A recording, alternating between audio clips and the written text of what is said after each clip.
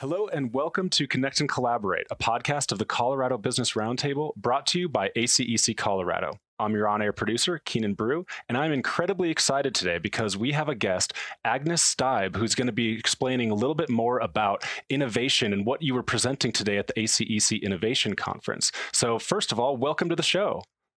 Yeah, glad to be here. Glad to be at the event and also on this podcast because I believe we can co-create and co-share the knowledge, and that's the actually fundamental of human evolution. So happy to just give my contribution in that long journey of our mankind.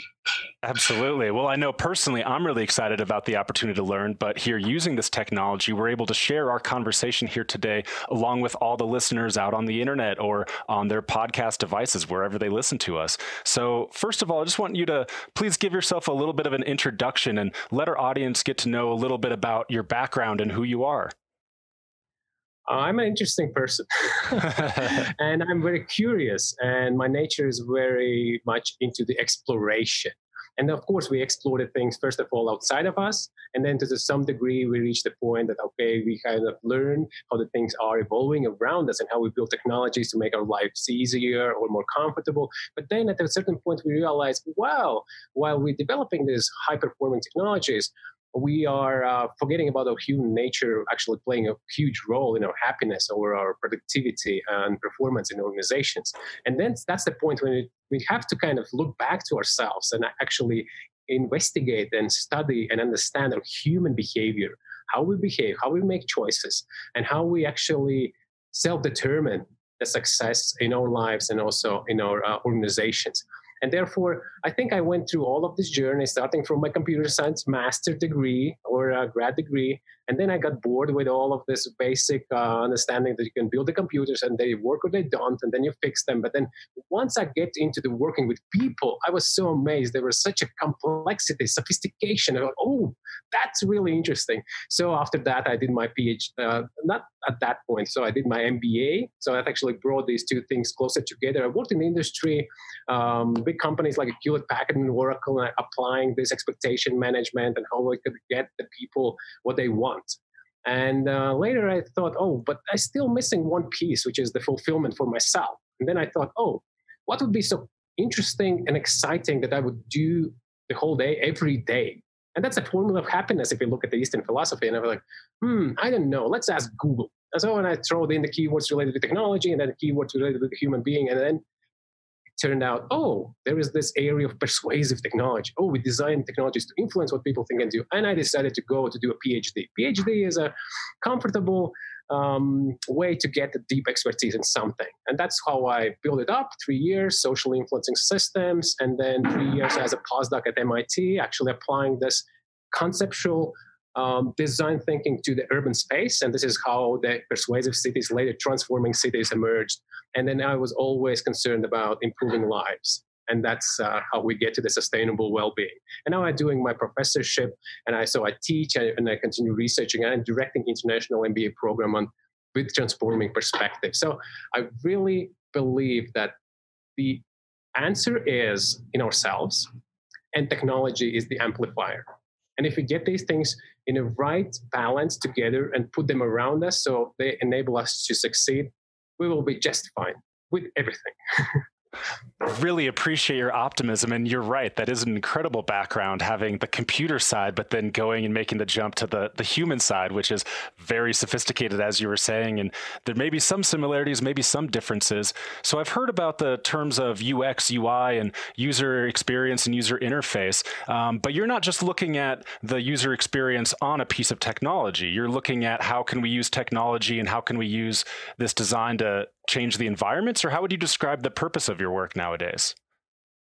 Yes. So if we think conceptually, we are interacting with outside world.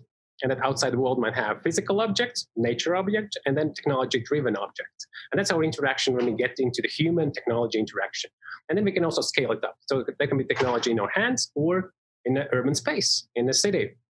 And I think if we look at this interaction just in a very shallow manner, then we think, okay, people come, they use, and they leave. But what is the footprint, or what is the outcome or what is the effect of that user experience on people's lives.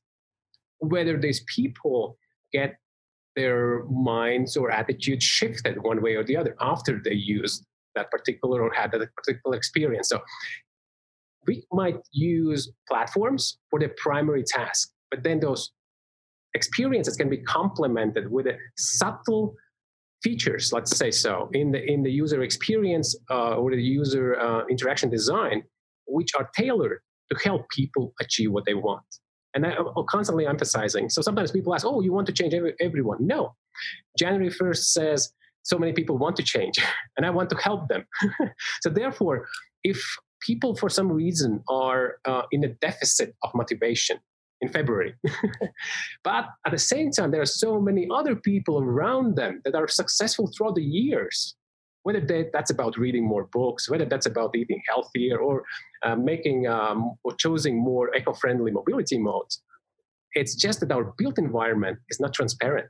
But technology can make it transparent and show that data to those January 1st people who are longing for more inspiration, is getting this data through the technology onto the hands or into the kind of awareness of these people who are willing to change. And that's the power of social influence. So I might be repeating this over and over again.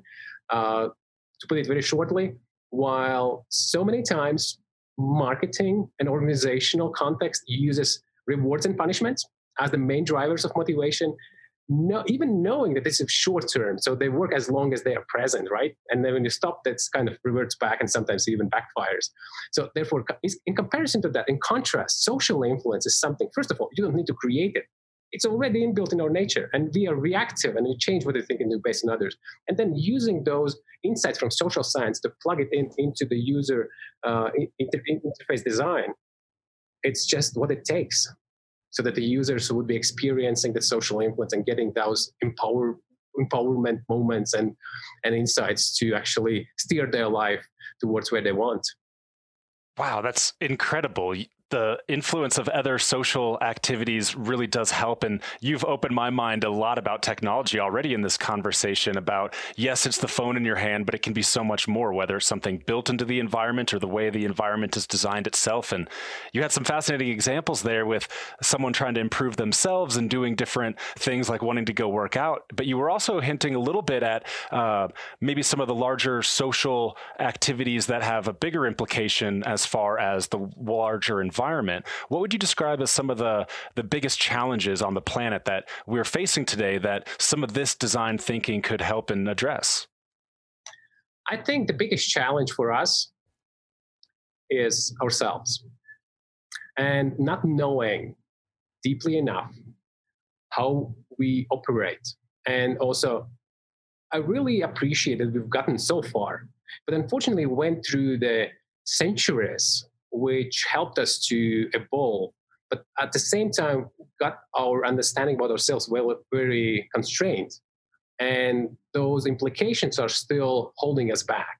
I think essentially understanding how we react, how we make choices, how we are constantly influenced, and actually how powerful we are to change what we think and do ourselves is the essence that is missing in the most of the activities that is happening. So people still rely on the premise that if we only change something around the people, they will behave differently. So sometimes they bring their office next to the sea with a nice view, they change the chairs and maybe lighting or something, and then they expect, okay, now people will come on time to work. No, because there is a different attitudinal barrier that actually inhibits them to do so. So therefore, the biggest challenge and the biggest opportunity is learning more about ourselves, how our brains work. And I really look forward with a neuroscientist to bring more insights, closer understanding of how the whole intelligence is happening, and also behavioral intelligence, how it's operating there. So once we get that understanding that the beginning and the end of everything is our human behavior, and we fundamentally have that identity in our everyday decision making, then we can start to see sustainable change, which I call transformation. Transformation. That's amazing. And just want to follow up in asking about So you're currently a professor in France and you're a researcher with MIT. And I understand you're a global thought leader that travels to many countries, continents, and speaks on this subject. How do you see this unfolding out here in the future? I believe that everyone has a transformation gene. So I'm taking a little bit of borrow this perspective of the DNA. It's like a hardware of the human being. And then recent discoveries have been describing epigenetics, which says that the environment and our chosen behaviors determine which of the gene expressions are more activated and which are silenced. And I believe, and my observations and my work across the continents and over these years have proven that everyone has a transformation gene, which means they can express powerful, always present and available form of change and transformation and understanding of that in their DNA. And I think what is the mission that I do, and I think it's scalable because if I'm getting people guided to a place inside of them where there is this small place covered with something that is conditioned before, and I try to uncover it, unveil it, and show, here it is. Here is your transformation power. Here's your understanding of that. It's already inbuilt in your nature. And then activating that gene, the person acquires a new identity. And then whatever is the question, whatever is the case, the person is not into the, let's say, old-fashioned or the stereotypical fight or flight mode of what to do with this, but is in the mode of power, of driving the change, like being able, being knowledgeable, and being confident. And that's what I mean by activating these transformation genes. And once that happened, there is no way back. It's just that people become with their new identity. And sometimes I refer back to people's identity as a book of life. So people can list their book of life and go to the page, and that page can have a sentence. And that sentence says, I'm not sure what a transformation is. Or I might say transformation is a mystical thing. Or I always try to change something and I always fail. And then it might be another sentence for the different people. They would say, I've seen other people trying to change and they failed. Whatever the sentence is, it's there. And that's the reason why nothing is happening. And if I guide the people to their life's books and they see and they read the sentence, and then we reframe it and I help them to edit it. And actually they become, actually, after all of these examples, I feel how it works and I know how it works. Actually, I can tell these stories to the other people. And this is how the gene activation through the environment, like epigenetics, enable the neighboring people to feel the same thing. And it's kind of naturally spreads to the social networks and the social connections nowadays. So I'm very, very optimistic in this sense. Love your optimism, and it's very contagious. I'm feeling it already. You've been opening my mind about the persuasive technology, and love the analogy of the genetics and as well as the epigenetics of how the environment can turn on or off genes and make those changes here in the real world. It's incredible. How do we move ahead? How do we apply this and start making this work in an efficient way? I wish I could multiply myself. But there is a good news. We have the amplifier, which is internet, online, all of this constant connectivity. And we know people spend so much time with the screens. And therefore, I would encourage people to become curious about themselves. I mean, people experience distractions from all sorts of things. Their hobbies, their friends, the emails, the notifications, media, TV, and so forth. And if we would be able to help people to realize that the potential is in them, and distraction is just a way to find excuse of not getting closer connected to themselves.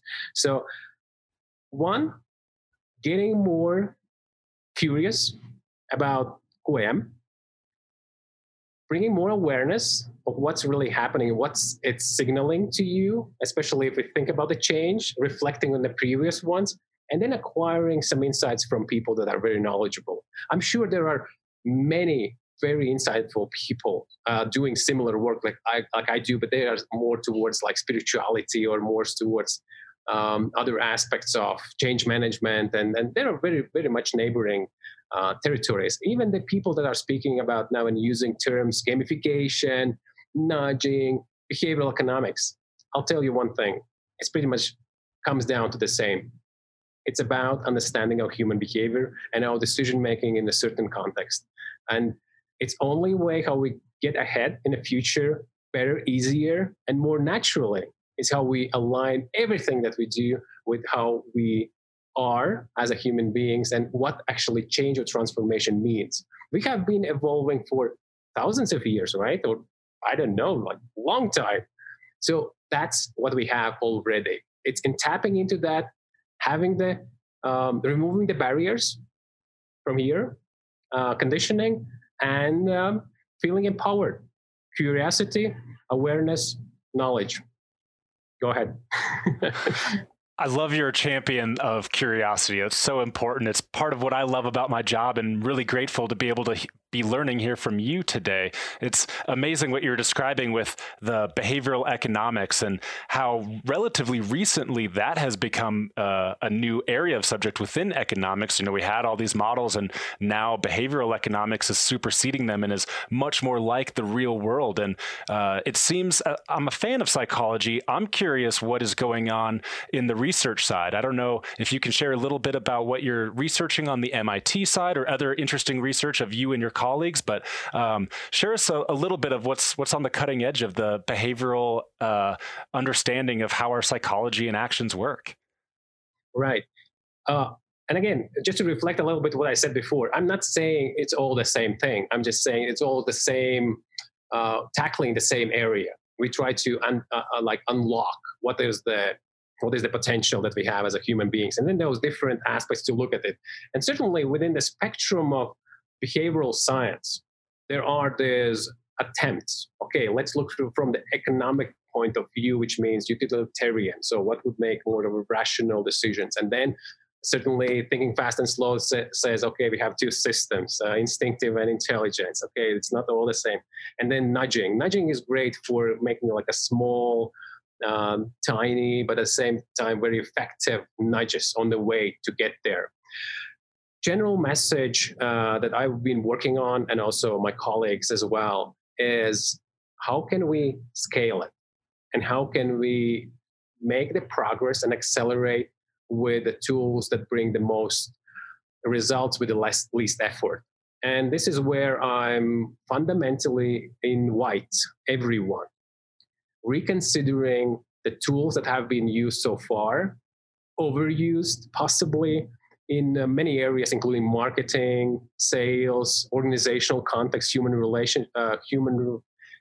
resource management, is rewards and punishments. They work. No doubt about it. It's just a question, what is the sustainability? Is there a sustainability of these tools? And answer is, at least my answer is no. We can achieve short-term, very dedicated changes. But I would say it's not rather a change. It's like you go to a marketplace and you bargain. You say, oh, would you do 10 push-ups every morning if I give you $100? Yeah. Oh, $100 is nice. After a month, no, $100, nah, give me 200. And then when you stop paying, what push-ups? Well, why? What were you speaking about? So therefore, knowing the limitations of these methods, I invite everyone to reconsider the alternatives which have more sustainable effects and that are much more present, which is social influence. Every single human being has that inbuilt in their DNA. You enter the room of the meeting and you wonder, oh, is it a good idea to open my laptop or not? What do? You look at others. And if all of the laptops are open, you think, oh, it's safe. I can do my emails. And then you might be in a situation you think, oh, I really need to be in this meeting. Oh, but I need to finish this email as well. But you have the circumstances, you just decide, I go in the meeting and I will finish there. You enter the room, all the laptops are closed. And you're like, now I'm trapped. And then you will feel all of the ways how your body reacts to the situation, say, don't open the laptop, don't open the laptop. You will have you better not start doing it. And then the mind goes into what kind of excuses I will write to that person whom I promised to respond into the email. This is how powerful it is. And I have plenty of examples, and they are available on YouTube, and I'm just selecting those to give the inspiration and give the insights to everyone. And I think that's exactly what's happening in my talks. So people look at themselves and feel actually like internally, the bodily, like signals are saying, yeah. And that's why people have a good laugh, because they know how it works. I'm just saying, let's use it. Absolutely. So I'm really curious, ACEC Colorado, with their event, the Infrastructure and Innovation Summit, a lot of what you're describing, and in my mind, I'm familiar with Daniel Kahneman, Thinking Fast and Slow in Economics, or seeing some things in marketing. How would you go about describing what it is that you do for, here, 1 second, Alex, can you click that off? Okay. How would you describe your presentation as you tailored it for a group of engineers and construction, and what can they be doing for themselves in their own lives and business, or especially could they incorporate some of your thinking and some of this new research into design space and how they build the environments that we find ourselves in? Oh, it was so easy to some degree for me, because that's exactly what I did at MIT. It was all, at that time, it was persuasive cities. I was still coming from this persuasive technology, but then we know that word persuasion has this kind of a double meaning, and we go, okay, let's take the persuasion out of the equation. Let's put the transformation in there. So therefore, scaling up, and especially in the urban context, that's the place where the most people are. So the chances that you have good examples around you are higher. And also the way how people live and commute through the urban spaces give you the opportunity to place some technology on their way that would be reflecting something that actually encourages them to change what they think. And even these simple things that I sometimes ask, and when I was at MIT, I say, we work on this, encouraging people to ride more bikes as they commute to the school or to the work. And then I sit in a meeting room, there are two other people, and I say, what would be your guess? How many people are riding bikes on the Mass Ave every day? Just give me an average number. So until two people respond. One says 100, the other says 1,000. It turned out the person who said 100 is a dedicated car driver. And then the other person was a dedicated bike rider. And you see, no one really knows, but everyone has a perception. And if we live in our perceptions, we kind of are misleading and creating a delusion. So therefore, first of all, bringing this understanding that people are, first of all, constantly changing their decisions based on others. And if they are willing, if they're January 1st people that are willing to change, they're looking for more inspiration. And the inspiration that comes from other people is much more sustainable than the inspiration that comes from $100. For the most cases, I mean, it's in the sustainable way. So therefore, architects, engineers, and developers, especially those who create the new landscapes or experiences in the urban space, are those who would make the urban life much better, much more enjoyable by including the ways how their chosen infrastructure, their chosen design and architecture would be naturally in sync with what people would perceive as being meaningful for their lives or for their well-being. So therefore, I really believe that even existing architecture, and that would be the shortcut, existing architecture can be overlaid with technology, as simple as screens, as simple as lights that change the color based on some behavioral activity, even the public transit. And I sometimes say about this, okay, the bus can change the color, depends on how frequently the people were there, or maybe even going that far as you hold yourself and that reads your stress levels and you say, the bus is coming red. I'm not going to get on this one. There are too many stressed people. I'm just playing with these ideas. But once you say them, people can imagine that can be a very natural part. So yes, the biggest transformation at scale can happen in urban spaces, and the engineers and architects and designers and consultants in this area are the real change makers, because their future project will determine how well we could accelerate transformation towards well-being and living in these cities. That's an incredible opportunity for us and everyone in the engineering and construction architectural space to be able to take this thinking you're describing and have transformative environments built into the infrastructure. We only have time for about 2 more questions, and I'm really excited to keep learning from you. So in the meantime, whether someone's an engineer and building something in the real world as a space, or they're working in a different area, what are some actionable things that individuals can start tomorrow to affect this change in their lives? So I think, again, we can look at it at different scales. So we just spoke about practitioners and experts and consultants. So they would be having the tools into their design experience and knowledge about how that human behavior can be intertwined with their engineering. And then I believe if we come down to the individual and, we wake up in the morning, then we have the access to the infinite source of energy flowing through us every day, and we make decisions. What do we do with it? And we know our energy goes where our attention goes. That's a kind of universal thing. And the results will appear exactly there, where your attention goes and the energy flow is there. So therefore, some people might not have a clear direction where they're going. They wake up and just get caught into the distraction immediately. What I would encourage everyone, every individual, and to use one practical thing. And in my work, it's called arrow or a vector, which means determining where are you going. And again, it's not an easy question, but if you don't ask, we never get the answer. And if you are clear, and usually people refer to this as a purpose, but I encourage to draw just a line, and the line means the arrow. And how does it work? At the end of the arrow, you just pick what is the most meaningful for that time of your life or for a particular context.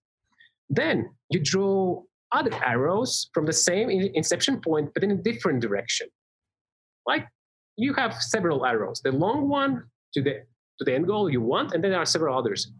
Now, if you know that you go in the arrow, for example, points to the direction that you aim to be a person who always finds, let's make a simpler example, a person who reads more books, whatever that means.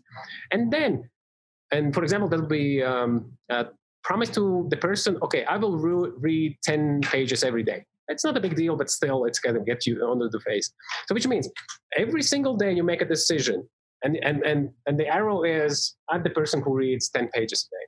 So every single day, if you read the 10 pages, you land on the same arrow. One day you say, well, I did already very well for 2 months. Why don't I just skip one? But the geometry works like this. Whenever you make your decision and put it aside of the arrow, it lands on a different arrow, and it creates an angle, and you end up being somewhere else. So that's a practical tool every person can use as a reflection for, first of all, where you want to get, and knowing, and you can put those reminders around you. Like sometimes people learn the new languages by putting like stickers with the names. These will be your transformation stickers. Arrow, where you want to go, and other arrows, which means leading not where you want to go. That's a practical thing. Everyone can just test it for themselves for a few days and see how that actually makes things much clearer. The noise that comes into the head and saying, well, but nobody sees that, but you know how it works, and your body would be signaling that. Well, thank you so much. I'm going to give that a try, and I hope our audience members do as well. I would love to keep learning, and I know we have a hard stop here in about a minute. Where can our audience members find out more about you and keep up with your work? There is this, as I call it, gateway to transformation, and that's a website, transforms.me.